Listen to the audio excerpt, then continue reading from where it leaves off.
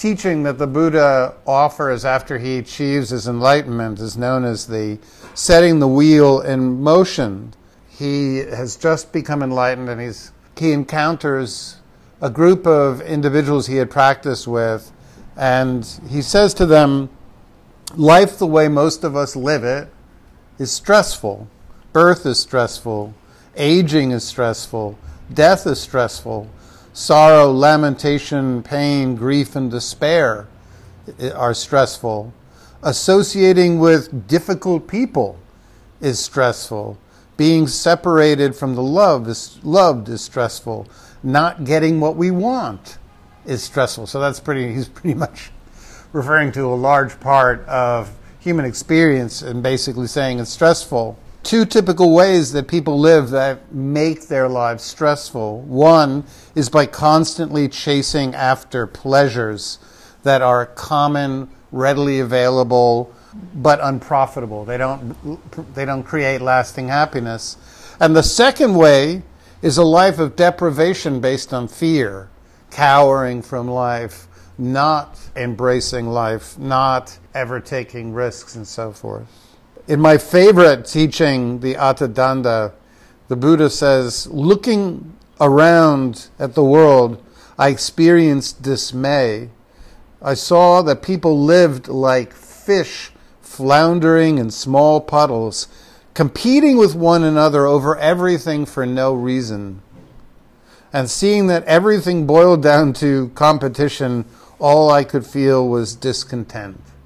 So that was basically what he saw when he looked around at the world. So what explains these lives of either constantly craving things that don't produce happiness, or living these frightened, timid, being terrified of taking risks and embracing opportunities? Well, there's so many different perspectives we could use. My background is in psychology, and so I try to tackle these questions from as many different perspectives as possible. And today I'm going to look at it from the perspective of evolutionary psychology, which is become a major field in producing analysis of human behavior. Some of the bigwigs in it are Robin Dunbar, Geher, I forget his first name, Richard Wright, Stuart Williams, and so forth. And the books tend to be, of all of the tomes of psychology, and I have a background in everything from neuropsychology to attachment theory to dialectical behavior, but of all the modalities, I have to say that evolutionary psychology is one of the easiest to read. So if you're ever interested, the work of Robin Dunbar is just easy to jump into. Essentially, the insights of this is that many species wind up suffering and meeting needlessly early deaths even, is due to what's called the genome lag, or to make it more friendly, and the phrase I'll be using is evolutionary mismatch. What is evolutionary mismatch? Well, it essentially describes our species. Evolutionary mismatch is what happens when the traits that evolved in an organism or species to prosper in one environment become disadvantageous in a different environment. In other words, something that we developed that allowed us to survive well in one setting now leads to suffering and distress in a different setting. There's two ways that this kind of mismatch can happen. The first way is you could take one organism and put it into a new location. So you drop a plant or a fish or a mammal into a different ecosystem, and many of its traits that were adaptive and selective to its original system will now kill it in the new setting. But another way that happened with our species is called temporal mismatch. And that's what happens when the setting an organism has developed its traits to survive in has become radically different than the setting where the traits developed. And that's what happened with our species. To be specific, our species evolved from the earliest human species progenitors, Homo erectus and habilis, if my memory is right, around 2.5 million years ago, up until roughly maybe 200,000 years ago, I should say, the beginnings of Homo sapiens. Throughout that period of 2.5 million years, all of it, up to the last 7,000 years, were spent in hunter-gatherer collectives, largely in sub-Saharan, barren, in locations that had very sparse food supplies, and were as different from today as you could possibly imagine. So in the short course of 7,000 to 10,000 years, which is when we exited living as hunter-gatherers and foraging our foods, to the way we live today, which is the way most of us forage for food, is we go to Whole Foods. And we go to the aisle where it is, and we're like, okay, I'm going to have the vegan cupcake and the quinoa and the kale salad. Great, I've just foraged for food. Well, for our evolutionary ancestors, foraging meant spending days in danger, alone, for long periods of time, looking for food that would probably not materialize. In fact, if most hunter-gatherer collective or clans were made up of about 6 to 8 adults, and they had a bunch of children. So if there was, say, 6 adults, 5 of the adults would go out hunting and foraging, both men and women. The jobs were equally allocated, and of the 5 that went out hunting and foraging, 4 would come back empty-handed, and 1 would luck out and maybe stumble upon a newly dead animal they'd drag back, or maybe they would find some fruits or vegetables. Maybe they would find something that was edible. And so these little clans were completely egalitarian, and everybody engaged in an economy that was based on sharing and bartering, which meant there was no money, there was no symbolic capital, there was no accumulation of wealth. The only thing that kept you or I alive if we lived back in hunter-gatherer collectives were the fact that we had developed a good rapport with the other people in our clan, that we were liked, in other words. So the food was sparse, tools were pretty much the entirety of your possessions, because you or I would have to be able to move at the drop of a hat, because at any time a location's food supply could completely drop, could be used up, and we would have to move. And the only thing we would be able to take with us is what we could carry, and that was very often a couple of tools to make shelter, a couple of tools to cook and eat. You wouldn't probably bring with you even clothing. You wouldn't bring anything else. So food and acquiring tools became extremely important to our survival. And they were incredibly rare. And so the brain developed massive dopamine rewards to encourage us to go out and to continue to look for something that was so rare. Now, why was it so necessary to produce this massive dopamine rush, this boost, this sense of power and reward and joy and pleasure for acquiring a tool or acquiring some food? Well, it was incredibly dangerous. It was incredibly dangerous to leave the hearth of 6 other adults and to wander off alone, looking for food, foraging for supplies, because you could be killed at any moment. It's impossible to describe how, or to conceive of how dangerous life was for our ancestors. But to give you an example, I was looking at some of the statistics. The most dangerous place to live right now is pretty much Caracas, Venezuela, right now in terms of crime and the incidence of violent deaths. Right now, that rate at this point in time is roughly around 45 deaths per 100,000 people.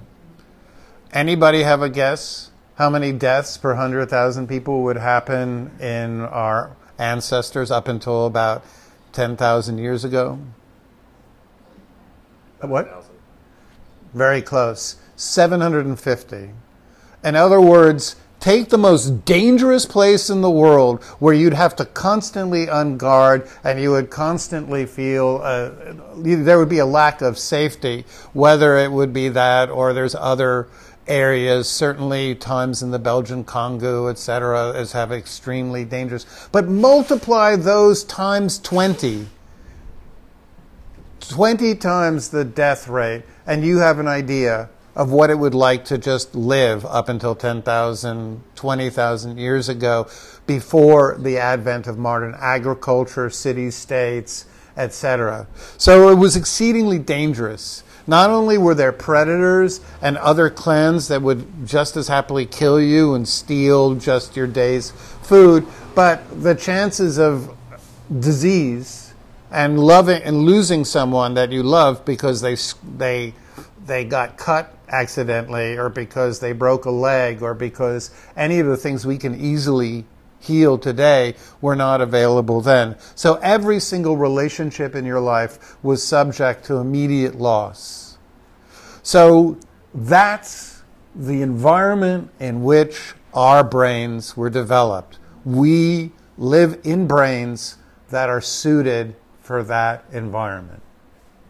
We are not living in brains that were developed where today in New York there's probably something like 5 violent deaths for 100,000 people, if that, where the chances of you being speared by a rival clan on your way to the L train is pretty minimal, unless you're just being a jerk to someone, I suppose. I mean, we are living in an environment that is completely unsuitable for the brains that we were developed. We are living in world 5.0 with brains 1.0. It's like essentially we're using the very first Mac, the Mac Plus, and we're trying to use the internet with it. So over the course of this evolution, the left hemisphere addressed acquiring tools, focusing attention on food, and the right brain developed a specialty in maintaining threat alerts, vigilance, and communal attachments. And the bottom-up characteristic of the right hemisphere is largely associated with the emotional distress that we tend to live in today. So what are some of the human prime examples of evolutionary mismatch that is indicative of so much of our suffering? Well, the first is our dopaminergic pathways. Again, dopamine was created to provide a reward for doing something that was extremely difficult and unlikely to be achieved. Essentially, it was a reward for risking your life to leave the hut and go out alone and forage for some kind of food, which put you in grave danger. So to entice us as a species to spread our genes and to survive long enough to reproduce, the brain developed a reward circuit from the ventral tegmental up that gives us enormous amount of pleasure when we acquire a tool, when we acquire food, when our tribal status is lifted, because that was important to our survival as well. Dopamine was not supposed to ever be something that was readily available, because it's so pleasurable in such a short-term boost that if it became readily available, people would do nothing else but hit it again and again and again. Well, guess what rats do when you offer them cocaine? They do exactly that, and so do many humans that I know. Dopamine, again, was meant to be an uncommon event, but today you can stimulate it simply by buying something that's sweet, by pulling up your phone, because actually looking at a screen activates dopamine. You can turn on Netflix, and that makes you feel a connection with other people. That triggers dopamine. You could gamble. You could go on Amazon and push buy. And just clicking that buy button will give you a dopamine rush. You can simply go on any computer, I suppose, and watch porn, and you will raise your dopamine levels. You can easily raise your dopamine levels anytime you want right now. It's available to you at a mouse click. It was never meant to be that way. This leads us to make the tragic mistake of trying to solve right hemispheric issues that concern how well attached we are to our tribe, how securely bonded. Whenever we start feeling negative emotions which are there to say, hey, we're lonely, we feel disconnected, and we should connect with other people, it's so tempting instead to turn on Netflix, to look at social media, to look at one's phones for messaging, because what happens is when we do that, we get a 30-minute mood boost associated with dopamine. Dopamine was never meant to be the solution to social problems. But that's the way we now use it. And the tragedy is when we keep using stimuli, when people become addicted to any activity, it means they're chasing the dopamine rush. Dopamine lasts for a very short term, and it habituates very quickly. The amount you need to stimulate dopamine at first from eating, shopping, watching TV, whatever, exponentially goes up. So we need to do it more and more and more to get the same 30-minute boost. And when dopamine goes away, when we've been stimulating it for too long, it produces cortisol, the stress neurotransmitter, which is secreted by the adrenal gland, essentially a hormone too. And guess what? We wind up suffering, so then that makes us want to go back to the addictive behavior even more. So our current culture has offered us pain-free, risk-free, ever-available triggers of dopamine that entice us to try to solve the problems that were meant to be solved by connecting with one another for security and for emotion regulation. It entices us instead to just take something, buy something, eat something, snort something, and really quickly we think that it's the belief is that 30-minute rush will somehow solve the issue. So that's one of the main results of evolutionary mismatch, the dopamine. But the second one is that we have needless levels of chronic stress. So, for example, despite the fact that we are safe, having moved from very small egalitarian clans where you would really get to know the people around you and really develop safe, secure, robust, resonant, interpersonal relationships where you felt that those 5 or 6 people that you spent every day with were invested in your survival and cared about you, because not only did they care about you they knew you and they developed attachments to you, but they were somewhat dependent on you as well to keep the clan going. So there was a lot of interest that we would nurture and soothe and take care of each other and be with each other when we were sick. Today we live in very often isolated home lives where we come back after work to single apartments, studios. There's no one else there, or maybe there's two roommates, but maybe we don't get along with them very well, or maybe we just go into our rooms because it's awkward in the common space, and then we tend to isolate.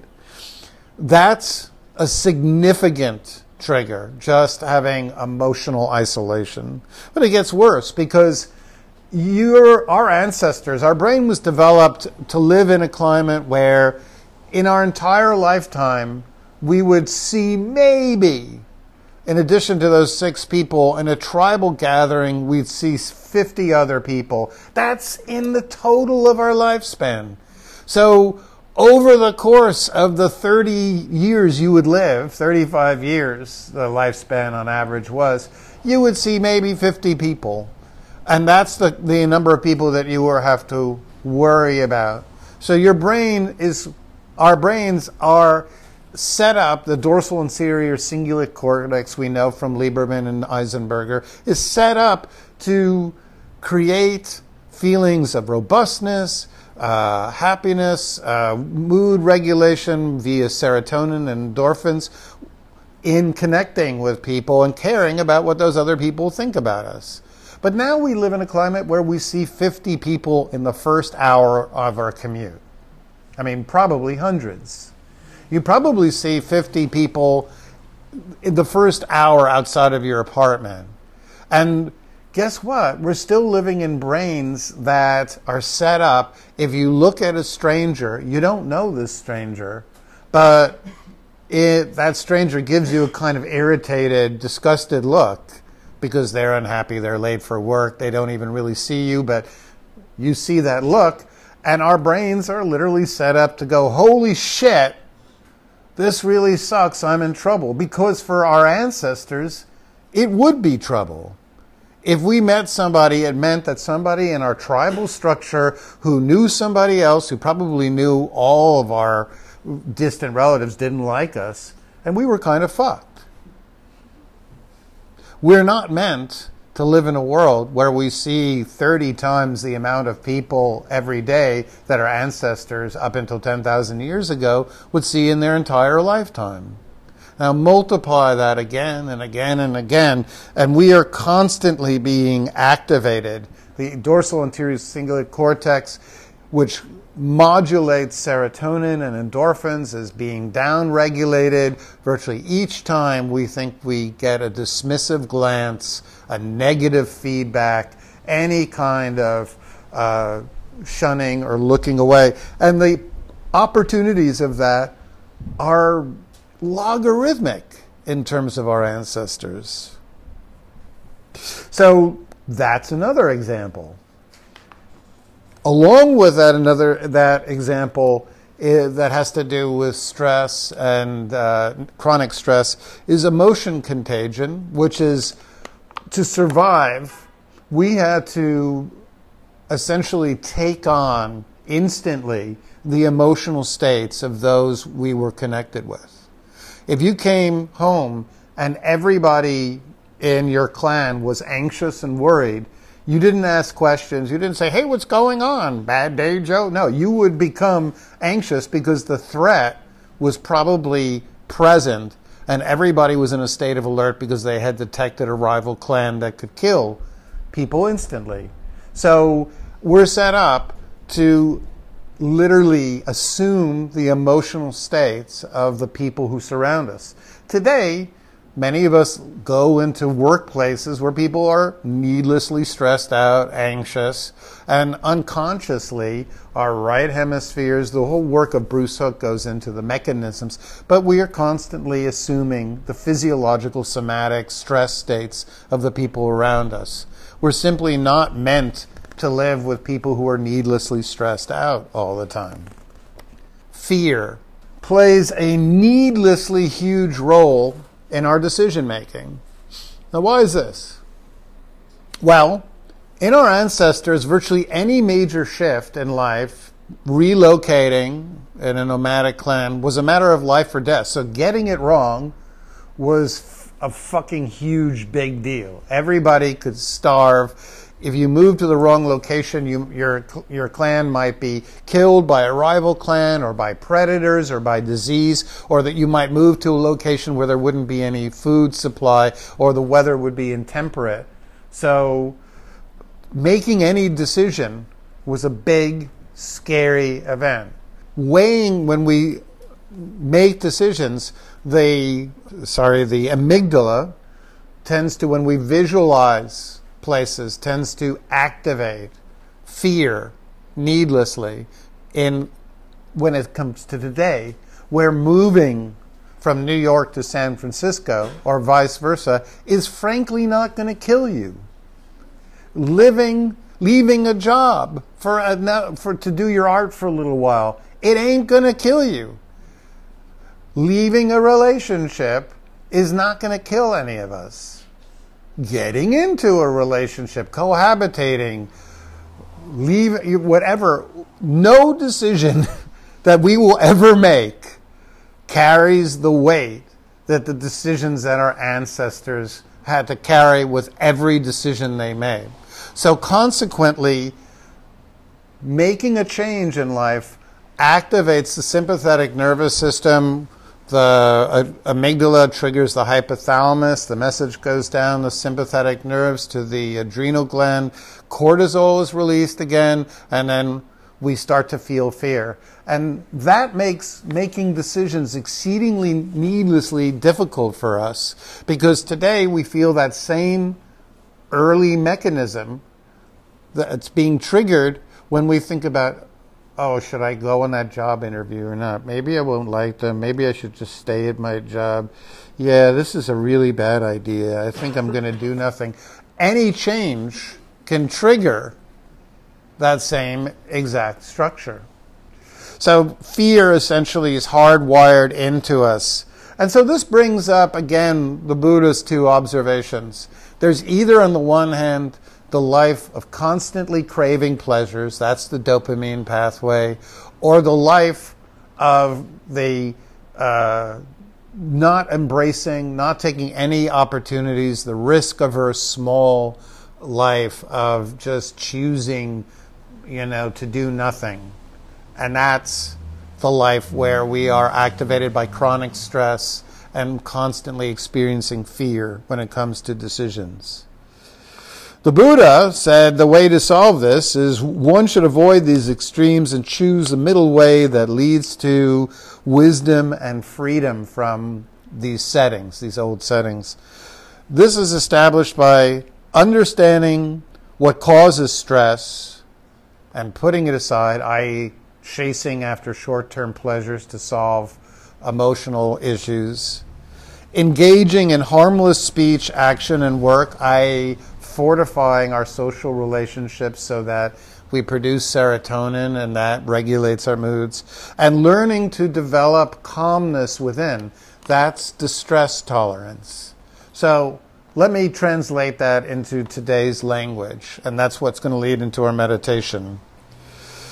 Given the proliferation of social interactions that can trigger us to feel stress, woundedness, sense of rejection, it's important to learn how to auto-regulate our sympathetic nervous system, to down-regulate us from activation back to a state of rest and digest. How do you do that quickly? One, what the Buddha taught, focus on your breath and extend your exhalations. Now why? Why does your exhalations matter? When you breathe in, your sympathetic nervous system is actually activated, and that actually raises the level of, can't remember, trace cortisol. But when you breathe out. The longer you breathe out, it activates the parasympathetic nervous system, and your vagal nerve secretes ACTH, acetylcholine, and it actually downregulates your heart rate. It lowers your blood pressure. It allows you to relax. So simply extending your out-breaths is the fastest way to regulate when we've become needlessly feel attacked, defensive, under threat, because our old structures of our brain feel unsafe. The second is to pull attention away from threat cues and reorient to safety cues. Well, what's that? Very simply put, it's in our evolutionary priming that when we feel someone's rejecting us, when we feel someone's being critical or harsh or judgmental, it was in our evolutionary best interest to keep focusing on them because they could be about to kill us. Our life would be in danger. So we're primed to continually focusing on the eye contact and the body movements of somebody who's being rejected. That's the last thing that you should ever do if you're in the presence of a coworker who suddenly says something that's critical, or a roommate who says a snide thing about how you clean up after yourself or whatever. The first thing to do is break the eye contact and look for safety cues. Look for an exit, feel your body, reorient to the space around the person, remind yourself that you're safe. Simply put, but difficult to do because it's so steeped into us to keep monitoring when somebody's being, you probably have known this by now, that when you're in a room and with 12 people and 11 people are really happy to see you and one looks like, who do you think you'll be looking at all the time? Address social wounds before engaging in any activity that's pleasurable too often. I know it's tempting when we feel lonely or isolated to pick up a piece of cake or ice cream or turn on reruns of Game of Thrones or whatever, but it doesn't solve anything, and it simply primes us to continue the misuse of the dopamine pathway. So if you feel that urge to engage in a compulsive behavior, first pick up the phone, connect with someone, talk to someone. That's what leads to emotion co-regulation. Talk to someone that you know that is most likely to give you a safe, secure setting where you can talk about your feelings with them, share with someone, in other words. We're set up to downregulate us from sympathetic to parasympathetic when we connect with somebody who maintains a serene, accepting glance, a smile, a welcoming. We essentially neurocept their physiological state of being. And if somebody pays attention to us without any hint of judgment, that co-regulates us back to a sense of security. And lastly, when it comes to making big decisions in our life, learn to strip out the needless fear. Well, how do we do that? And it's important to do this because it's your right hemisphere, the ventral medial of your right hemisphere, that makes your decisions.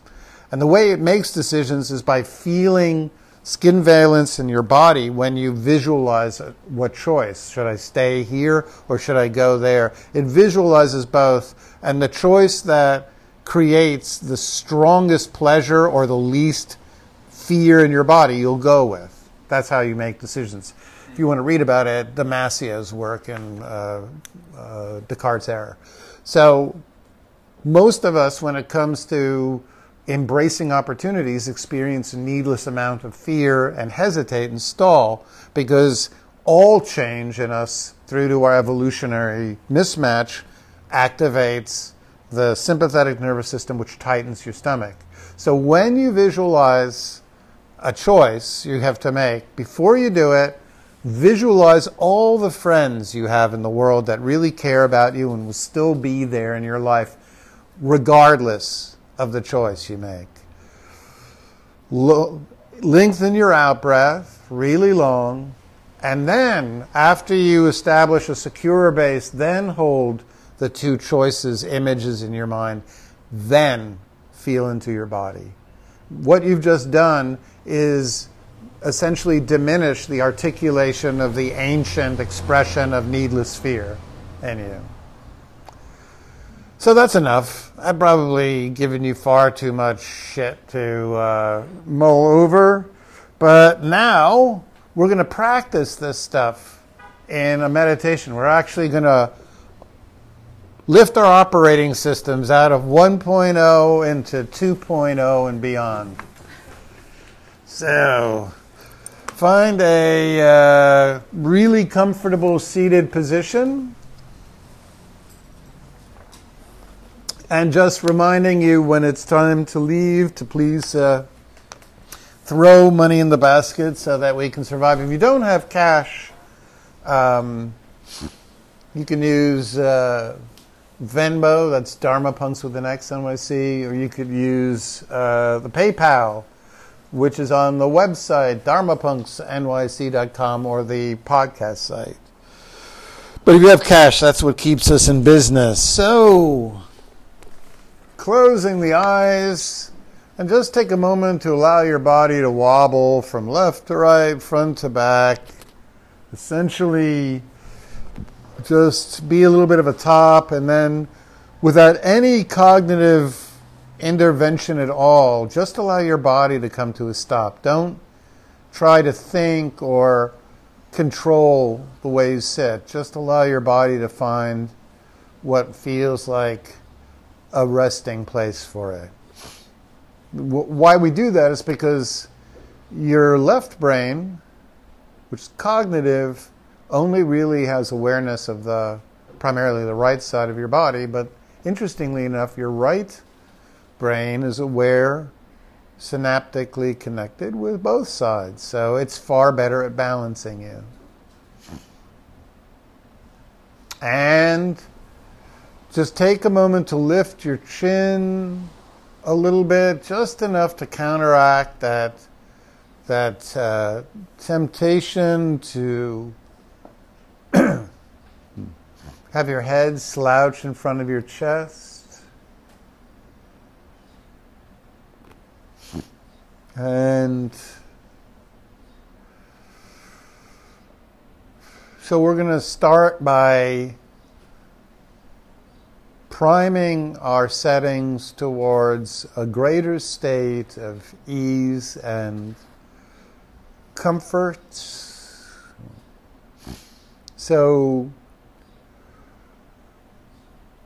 take a full in-breath through the nose and squinch the muscles of your face while you breathe in. Tight mouth, pinched mouth, squinched nose, squinched muscles around the eyes, furrowed brow, and then as you breathe out slowly,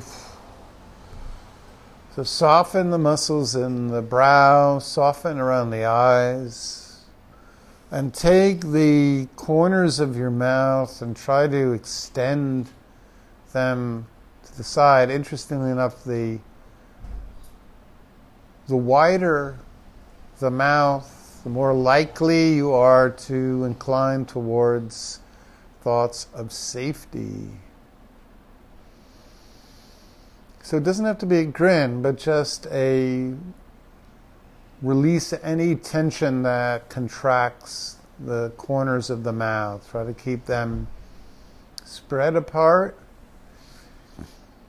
For our second in-breath, lift the shoulders up and start to rotate them back. And as you breathe out through the mouth,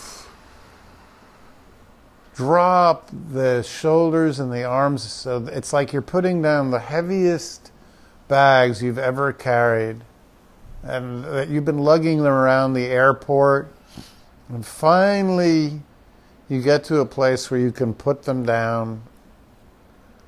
And now you have your arms and your shoulders can relax. They're totally released of any obligation. And what we've done is we've opened up the vagal brake, which is largely situated around the sternum, the vagal nerves around the cardiac region. And so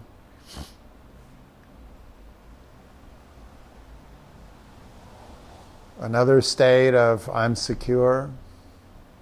When species open up the chest, they feel safer than when they tighten their shoulders and contract. And then third breath, bloating the belly as you breathe in, like you're pulling the oxygen in by the belly. The belly is inflating like a balloon to the breaking point, and then as you breathe out through the mouth, soften the belly, like the gentle softening of the belly has expelled the air.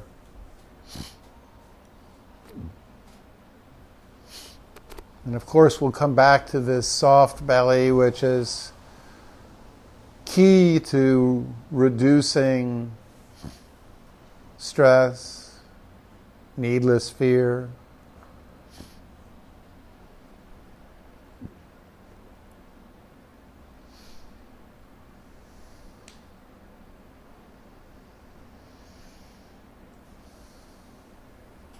And just incline now your breath to be, the out-breath to be as long and subtle and smooth, so that you're not pushing out the air, you're just releasing it. And the breathing is happening into the softest belly imaginable.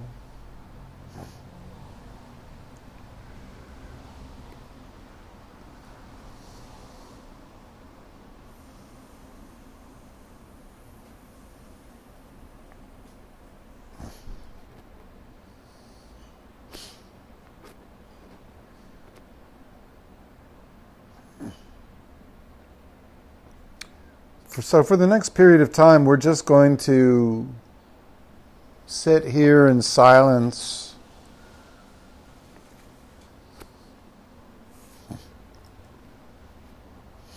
And just open your awareness to every sensation that is actually occurring right now. So all the sensations in your body, especially the breath, the sensations of inhalation and exhalation.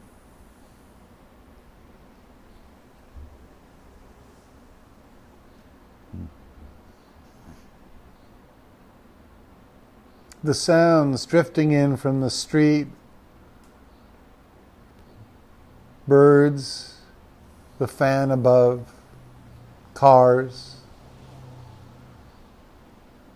people talking as they pass by, the sounds of a wet late spring afternoon or evening.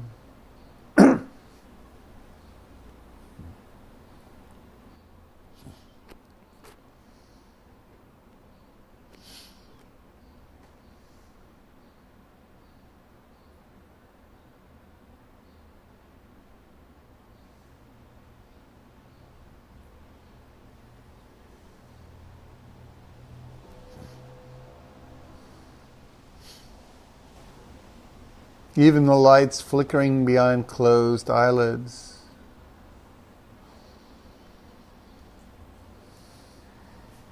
Monitoring any feeling states, the sudden tightening of the stomach or the chest, or perhaps a shift in attention, noticing when we drift away, when the mind is present, when the mind becomes foggy, when we become tired.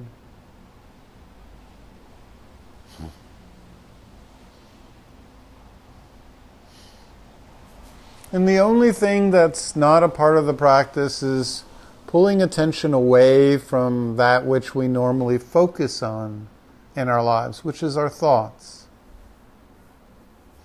So when a thought about later this evening or an event from today, a general theme about your life, a concern, unresolved issues, there's no need to be upset if you find you're lost in thought, because when you realize that, you've already returned, you've already on the journey home.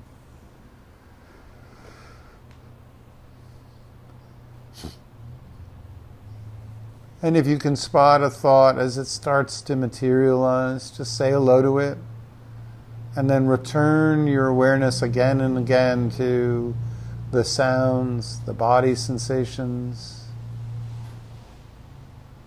the experience of the present, cultivating a state of not needing to go anywhere, do anything. Just landing in this moment of your life without any desire to be anywhere else.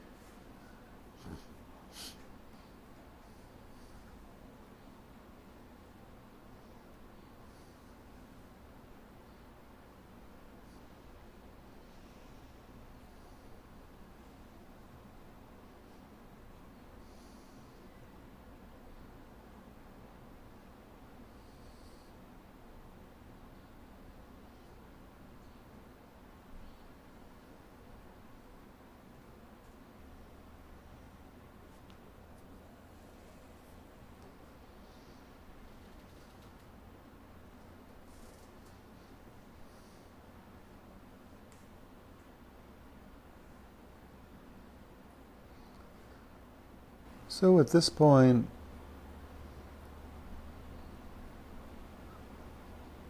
let's move on to practice deactivating the hardwired fear settings when it comes to making choices and decisions in our life. So bring to mind, if you can, any unresolved choice, decision. It could revolve around work, living,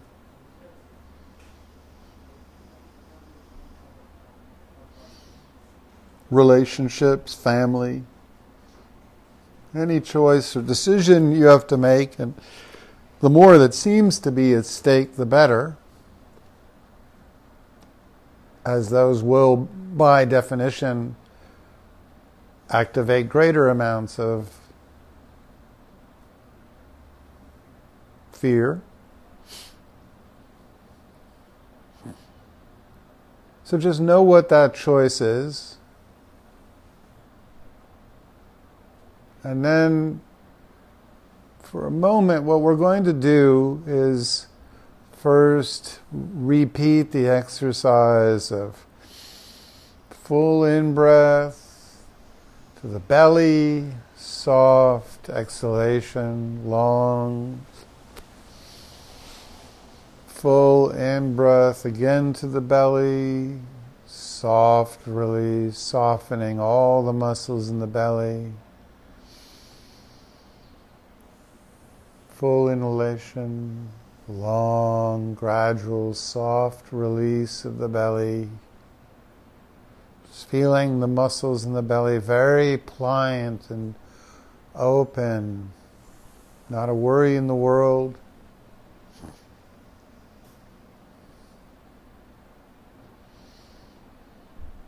And then while you have the soft belly, bring to mind the image of someone who has exhibited care or kindness or acceptance. Someone who you associate with care and compassion. If no one comes to mind, visualize a figure or somebody who you might not have met, a Tara Brach-like figure, or another figure that you associate with kindness, compassion, non-judgmental demeanor. Just have that image looking at you with a smile, conveying that no matter what you choose, no matter what happens, they will be available.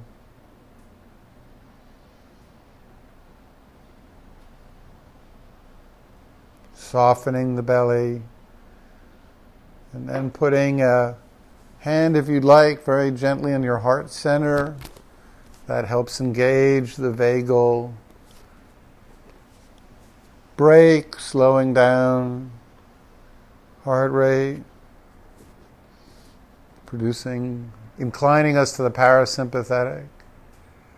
And now what I'd like you to do while you hold your hand on your heart and you have the soft belly is visualize one of the two possibilities or three possibilities even in the decision you have to make.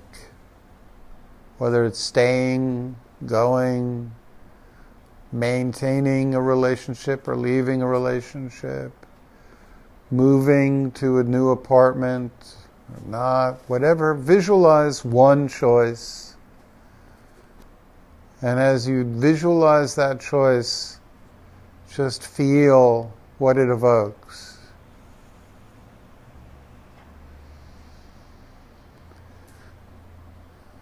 See if there's either a slight sense of release or a slight sense of constriction.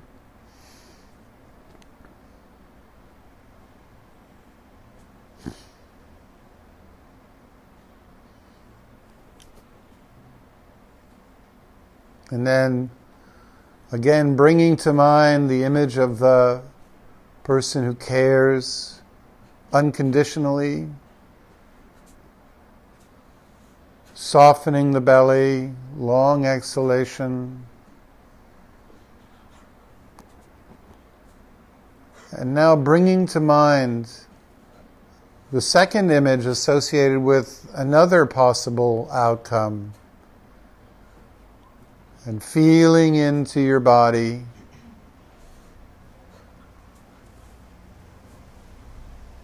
Feeling in.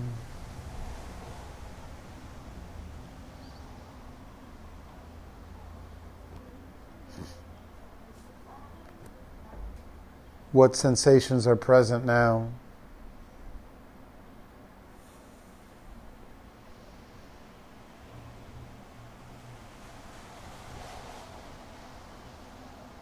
Weighing the somatic markers that express all the concerns of your right brain.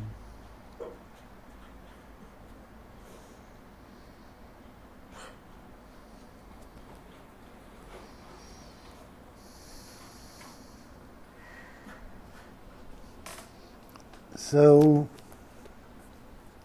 let go of that image.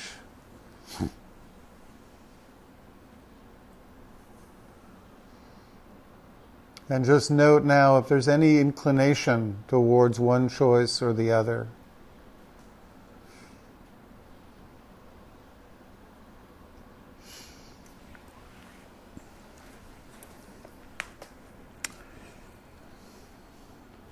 In a moment, I'm going to ring the bowl and try to bring with you through the rest of the evening the settings of safety and ease that we cultivated, focusing on your exhalations, softening your belly, releasing and opening up the chest. Bring that new operating system into the rest of your life.